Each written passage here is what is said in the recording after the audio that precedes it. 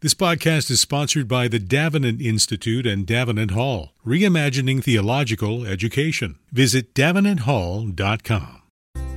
The Davenant Institute seeks to retrieve the riches of classical Protestantism to renew and build up the contemporary church. Key to this mission is their educational arm, Davenant Hall. In an age where much theological education both overlooks the riches of church history and keeps students in debt, Davenant Hall is reimagining theological education. Davenant Hall takes full advantage of digital technology to make high-quality theological education affordable via online courses. Students can simply audit a single class or enroll in a degree program, including subject-specific certificates, PhD supervision, and the flagship MLit program, which includes pastoral tracks for Baptist, Anglican, and Reformed or Presbyterian ministry. Enroll in classes at any time during the academic year. Knowing that in-person fellowship is key to Christian formation, Davenant hosts regular residentials at their study center in the beautiful Blue Ridge Mountains of South Carolina. Registration for spring term 2024 classes running April to June is now open. Register by March 27th. Fees start at just $225 for a 10-week class, with a 2-hour Zoom class from expert professors each week. Spring term classes include Male and Female in Modernity with Alistair Roberts, The Reformation and the Modern World with Michael Lynch, Philosophy as a Way of Life with Joseph Minnick, and more. Visit davenanthall.com to find out more. That's davenanthall.com.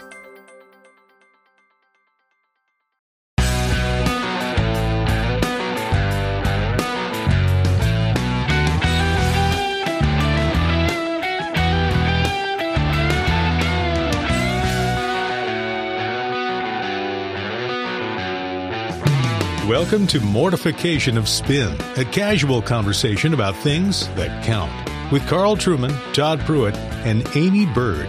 Mortification of Spin is a weekly podcast from the Alliance of Confessing Evangelicals. Let's join this week's conversation.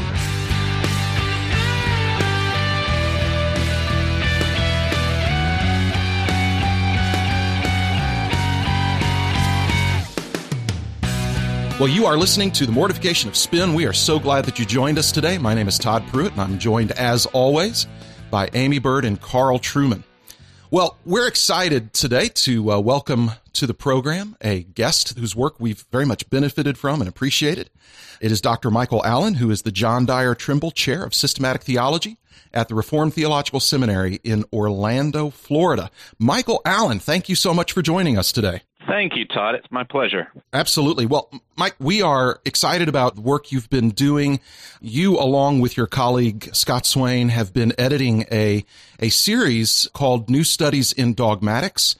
It's an excellent series, by the way. Volumes that have been released, one on the Doctrine of the Trinity by Fred Sanders and another volume on the Holy Spirit, are both really outstanding works, and I would encourage anybody to get them.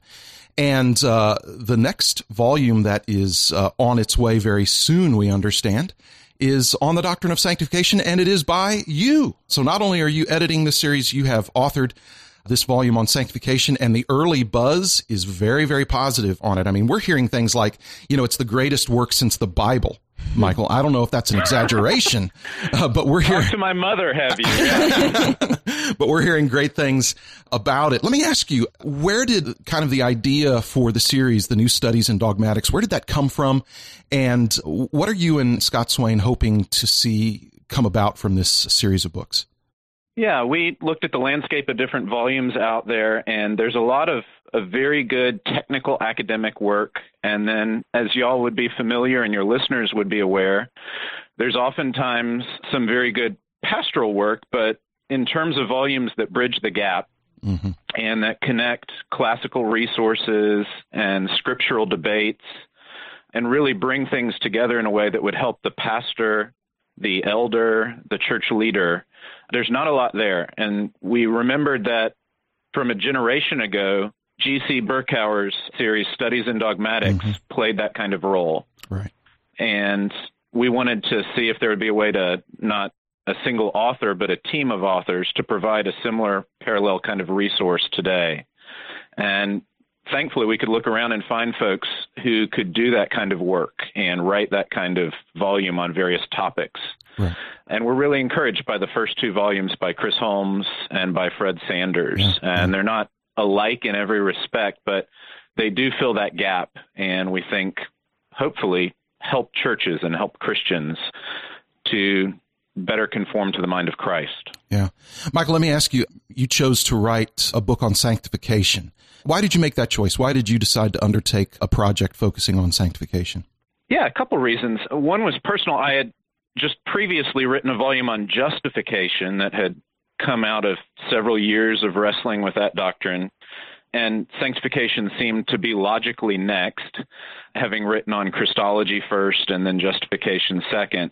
But then there's a more public reason as well. Sanctification, as you're well aware, has been much debated in recent years, Yes.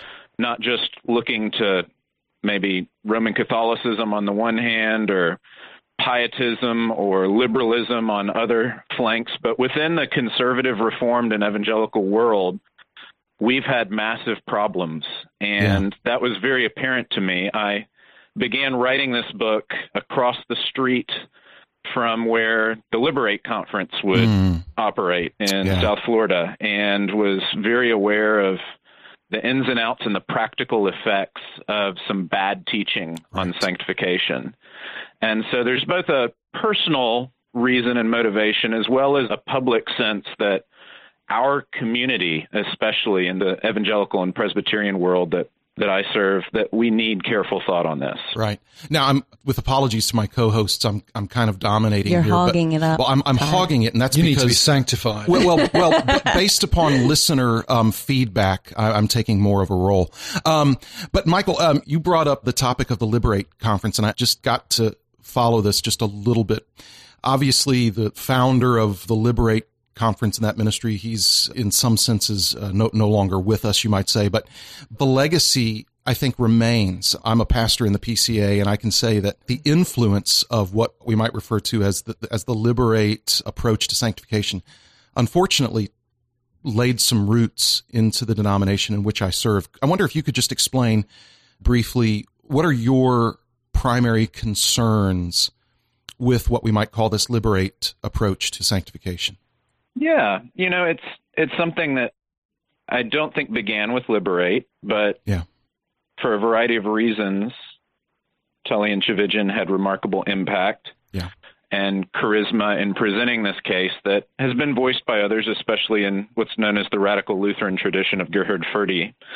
And it has remarkable charismatic power to folks who've grown up in what they take to be a more legalistic environment, or who have just felt as though they didn't measure up to mom and dad or society's expectations. So it really sells well, frankly, to folks coming from more fundamentalist legalist backgrounds, or to folks who've grown up in sort of elite Northeastern culture, prep school environment, sort of felt overwhelmed by the burdens of expectations. And it offers this word that, Jesus has done everything, you needn't do anything, and that all is found in the sufficiency of Christ. Jesus plus nothing equals everything. In one sense, of course, that's a great biblical word, the only catch being it's but a word. And as soon as you stop talking there and you stop tracing out all that Jesus says and does and the way it fits with the broader canon, you find it very quickly becomes sort of a psychological mantra that's pretty removed from Jesus himself and the way that he identifies and his apostles describe the work of the gospel. So a partial cure, proves ultimately not to be a cure at all. And I think in failing to get at the totality and the breadth of God's love for us in Christ, that it doesn't just justify, but it also sanctifies, it proves to be a real problem at a number of levels. This is a doctrine that lay people struggle with all the time. So, in paying attention to some of these debates academically, and then trying to also be that kind of gap that you're talking about in between, I think that a lot of regular people sitting in the pew struggle with, what does holiness look like? And one thing I really appreciate about your whole series so far is that these kind of doctrines you really connect to, what our view is of God. Could you maybe talk about how important it is to have the right view of who God is to even understand something like sanctification and holiness? Yeah, Amy, I think that's really important because especially those who grow up don't have a really deep Christian formation, they tend to think that holiness and talk of becoming holy is really just about conforming to the social mores of maybe conservative or religious culture. Or maybe self-improvement. I, as a kid, moved from the deep Bible Belt, where I was born and lived for a few years, to South Florida in Miami. And the differences of the culture were remarkable, and it really cued me into the fact that folks in the Bible Belt could feel guilt over not living holy lives and conforming their lives to Christ in certain ways, whereas a lot of folks in just much more post-Christian South Florida wouldn't even know what you're talking about. Words like holy literally have no meaning to massive segments of the population. And I think that that's a reminder that holy is not an obvious word. It's a word that takes its meaning from some basic beliefs about God, about how God creates, what ends and goals God has for his human creatures specifically, for the way God covenants or fellowships with us in certain covenant contexts. And so to explain sanctification and holiness, we've got to do a lot of digging underneath it and connecting it to more basic doctrines. And in a real sense, my book will probably feel strange to some people because I don't get around to some debates people probably think the book's about until about 3/4 of the way through it. But I take the time to have chapters on God and creation and covenant Right, I appreciate before that. we even get to Christ and the work of salvation. And I do that just because I think we need good systematic theology for missiological purposes to be able to explain what do we mean when we use this very basic word, holy? What do we mean when we speak of being set apart? Is that just conforming to some kind of social expectation, or is it really rooted in something divine, something that is tied to the action of God? So I think rooting all this in some basic Christian doctrines is absolutely crucial. Yeah. I grew up in a dispensational background. And so the way that it was, quote unquote, solved there was that, you can pray the prayer and be justified and maybe never grow in holiness or pursue holiness of any kind. Or there's the other class of Christianity of people who were more maybe self-improvers and who lived, quote unquote, holy lives. And so that was very confusing for me growing up, seeing these two different classes, really, of Christianity and Christian living. Once saved, always saved, baby. Yeah. That's right. Pray that prayer. Yeah. Well, and, that's obviously popular this side of dispensationalism, but it's not new.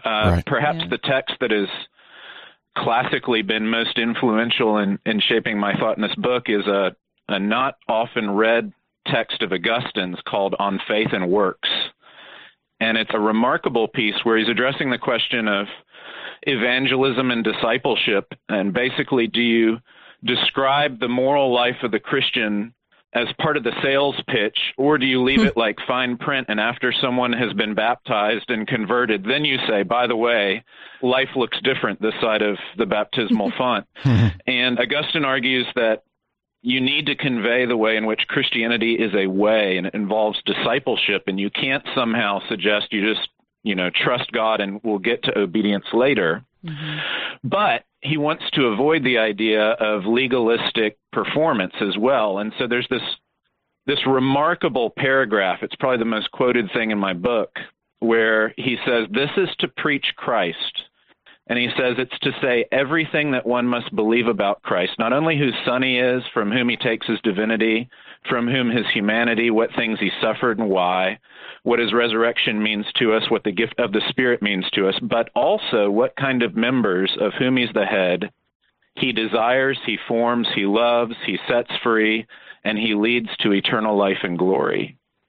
And I think he's getting at the idea of what we could call the present tense of the gospel, that it is not to move away a hair's breadth from Christ to speak of how Christ by his Spirit is forming his people now, and that you haven't spoken of the sufficiency of Christ if you've only spoken in the past tense of election and atonement, or only in the future tense of judgment day and his standing in our place.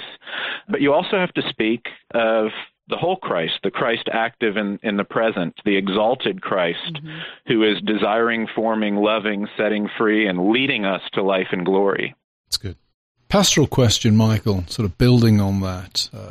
What role should sanctification play in assurance? I think for many of the pastors listening, that's probably going to be one of the key areas that they're faced with on a regular basis. How does sanctification, growth in sanctification, connect to our assurance of faith? I think it certainly plays a role. In texts like John 15, Jesus will speak of the one who abides in him and the one who loves him as one who loves his commandments. You get similar language in 1 John, of course. It's a piece of the puzzle. And so I actually think we can and should defend the practical syllogism, the idea that you are able to see fruit and thus you are given stronger assurance that you're a part of the actual tree. That said, it's not the first root of assurance, nor is it the only one. And you can look at other evidences of one's being saved. 1 John will begin, of course, with simply calling you to the objective Christ outside of yourself, finding assurance in knowing that he has come, he has acted, he's been proclaimed to you. You'll find other evidences in the fellowship of the saints and in the witness of the Spirit. But I do think we need to realize that the notion of fruit is a biblical one, and it can go awry. We can become navel-gazers. Some people are, by personality and by experience in a variety of ways, inclined to overanalyze and to grow despondent. And so for them, one evidence might be a repentance of that and a practice protocol of leaning against over-scrutinizing. That might actually be, in certain respects, one facet of their growing in humility, a sense of self-forgetfulness. But I think while we want to avoid legalistic versions of it or overly introspective versions of it, we can't get away from the fact that it's a biblical piece of evidence that's meant to help us make our calling and election sure. Yeah. I was going to ask, Amy and I think were raised similarly as far as growing up Baptist dispensationalist. For me and a lot of people like me, if you grew up in a conservative, Southern Baptist church in the South or in the West, there's very much a, pray the prayer and you're saved kind of. In fact, that's not an overstatement at all. I mean, it was very much, pray the prayer. If you prayed the prayer and indicated so by walking down this aisle, you're in, period, end of discussion. And so a question like, is sanctification necessary for one's salvation, or do you have to be sanctified to be saved? That would have been a very upsetting and maybe even a nonsensical question for my ears growing up, because I just didn't have categories for this. And Carl is touching on it with that whole issue of assurance. We were assured of our salvation if we prayed the prayer and, quote, really meant it. That was your assurance of salvation.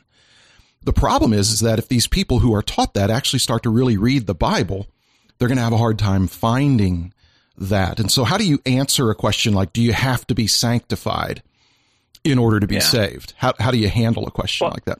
I think probably in most cases, what's driving that is a mangled view of what it means to say that we believe in salvation by faith alone, which, of course, we do believe in salvation by faith alone or justification by faith alone.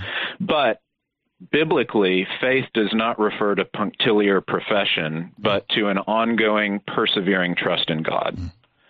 You see that, of course, in the way Hebrews 3 and 4 will describe the story of Israel, and were warned of their falling into unbelief. Well, they didn't always express unbelief. They believed. And, the other side of the Red Sea, they're trusting God, believing his servant Moses, but they then grumble. And what we see is not that they never expressed any sense of profession, but rather that they didn't have persevering trust. And that's meant to be a warning to us The author to the Hebrews tells us that as long as it's today, it's a day for us to rest again in God, to trust again in God. And you see similar calls in 1 Corinthians 10 and other texts. So I think that the first thing we've got to get at is simply that the biblical idea of faith in the Old and New Testaments is not of a one-off occurrence, but rather of something that's effective in uniting us to Christ from the beginning, but that does have sustaining, persevering, imperfect, but persevering activity throughout our lives. Mm-hmm, mm-hmm. Could some of the confusion that people have be connected maybe to the way that we talk about what it means to, quote, be saved, or what we mean when we talk about salvation? Because biblically, if you look at it, there are times where we could say, being saved is a reference to our having been justified. But there are other times when the biblical portrait of salvation has to do with this ongoing reality in our life that indicates sanctification, that ongoing work. And if that is the case, then Carl talked about pastoral implications. Pastors get these kinds of questions from people all the time, people whose consciences are burdened. And so they come to a pastor, or it's very likely, and as a seminary professor, I'm sure you have students come to you asking pastoral type questions. And so when the person comes and says, I'm concerned that I don't see any evidence, or I'm concerned that I'm not sanctified, how do we want to kind of coach them through that? Because there's a sense in which we have been sanctified, but we're also being sanctified. Yes? That's right. Yeah. That, the notion of that which has been done and that which is being done by God now. We've got to hold on to both sides of that. I think one thing that our American triumphalism, our sort of optimism plays into is the idea that even lamenting and sorrowing over our sin is itself a sign of spiritual growth. Right. Now, that doesn't mean that anyone and everyone who comes in and says, I've got so many problems, that is a manifestation of sanctification. Everybody knows they're troubled. Yeah. Everyone knows that they've got maladies and issues.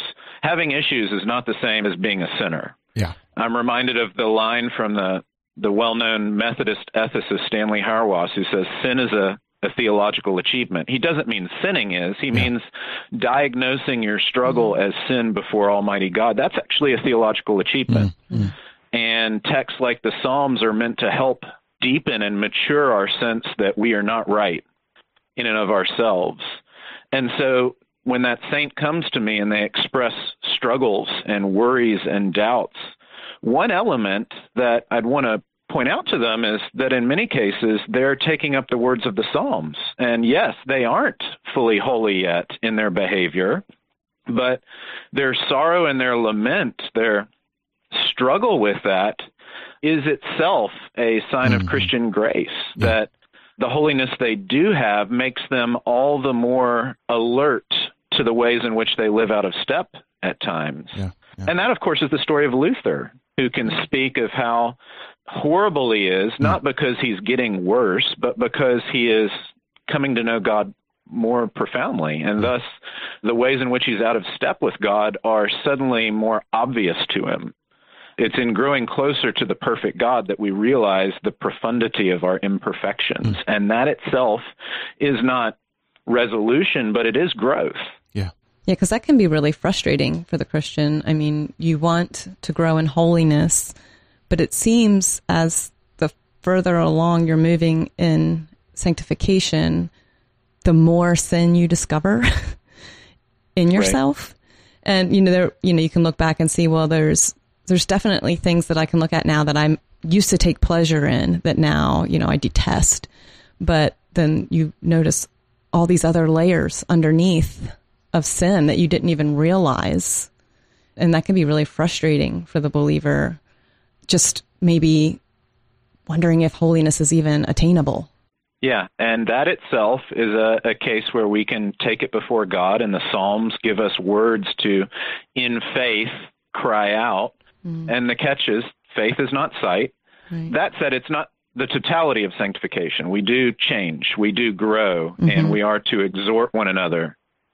So we don't want to reduce the battle and the struggle to simply acknowledging our plight. Right. At times, it also will mean real radical growth and change. And Christians see that in different parts of their lives. And part of Christian growth is realizing that different Christians will see that kind of growth in different facets of life. We won't all grow in just the same ways to the same extent.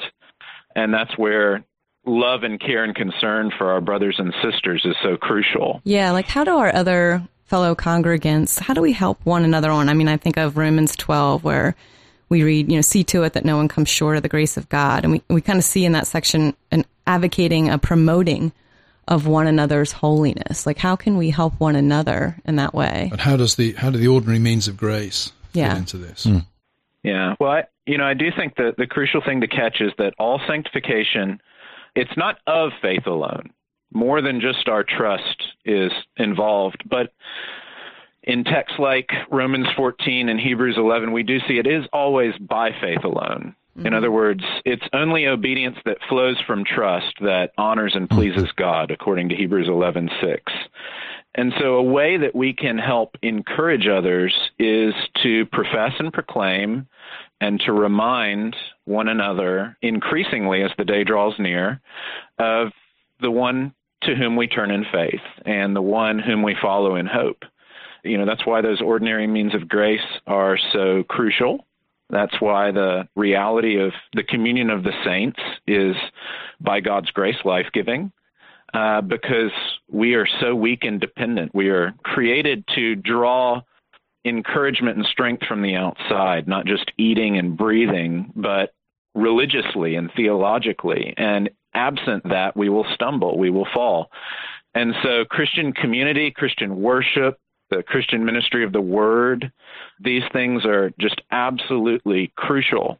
I remember what Paul says in Ephesians and then especially in Colossians 3, that the Word of Christ dwells richly, to rich effect, when people are expressing in song and in thanksgiving the hope they have in God through psalms and hymns and spiritual songs, that kind of communal ministry of Christians to each other is absolutely fundamental.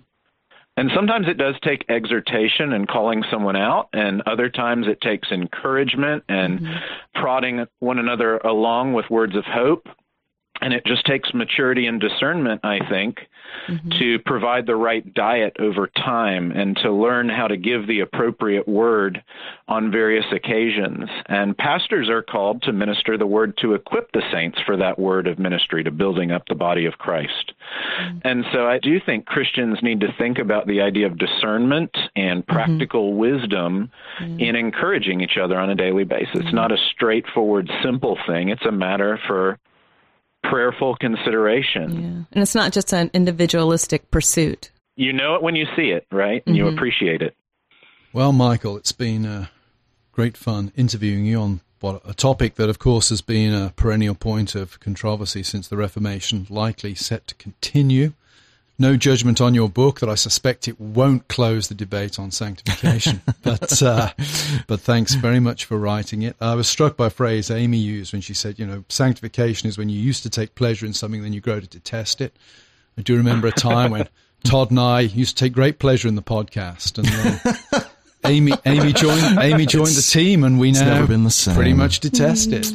My righteousness points out all your sin. We're glad that she's an agent in our sanctification. Anyway, thanks very much for joining us, Michael. We'd like to recommend your book, Sanctification, published by Zondervan, to our audience. If you visit our website, mortificationofspin.org, we're actually giving a few free copies away.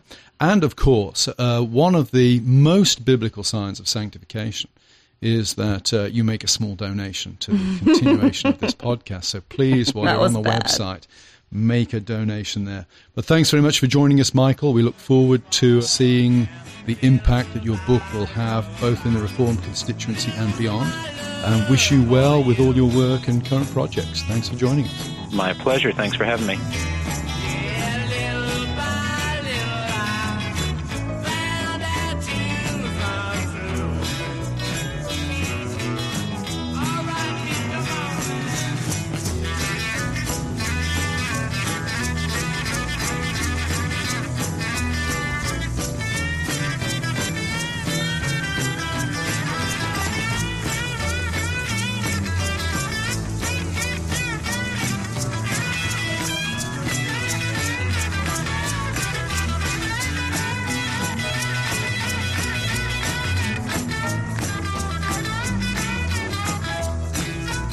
Thanks for listening to Mortification of Spin, a podcast of the Alliance of Confessing Evangelicals. Visit the podcast page and blog at mortificationofspin.org, where we'll have links and other articles from Amy, Carl, and Todd. And while you're there, please subscribe and consider making a donation. And be sure to listen next time when Carl, Todd, and Amy talk about he rode his bicycle over 1,000 Bibles before riding through a wall of flames. That sounds like something you do, Todd. I am all about that. I'm PCA. We do that kind of stuff all the time. Confessionally reformed types haven't been calling themselves evangelical for quite some time. Yeah. Is there an ideal evangelicalism in which they all participate that makes the name meaningful when applied to them? Whatever the question is, the answer is go to a confessional reform. That's right. That's right. We'll talk to you next time on Mortification of Spin.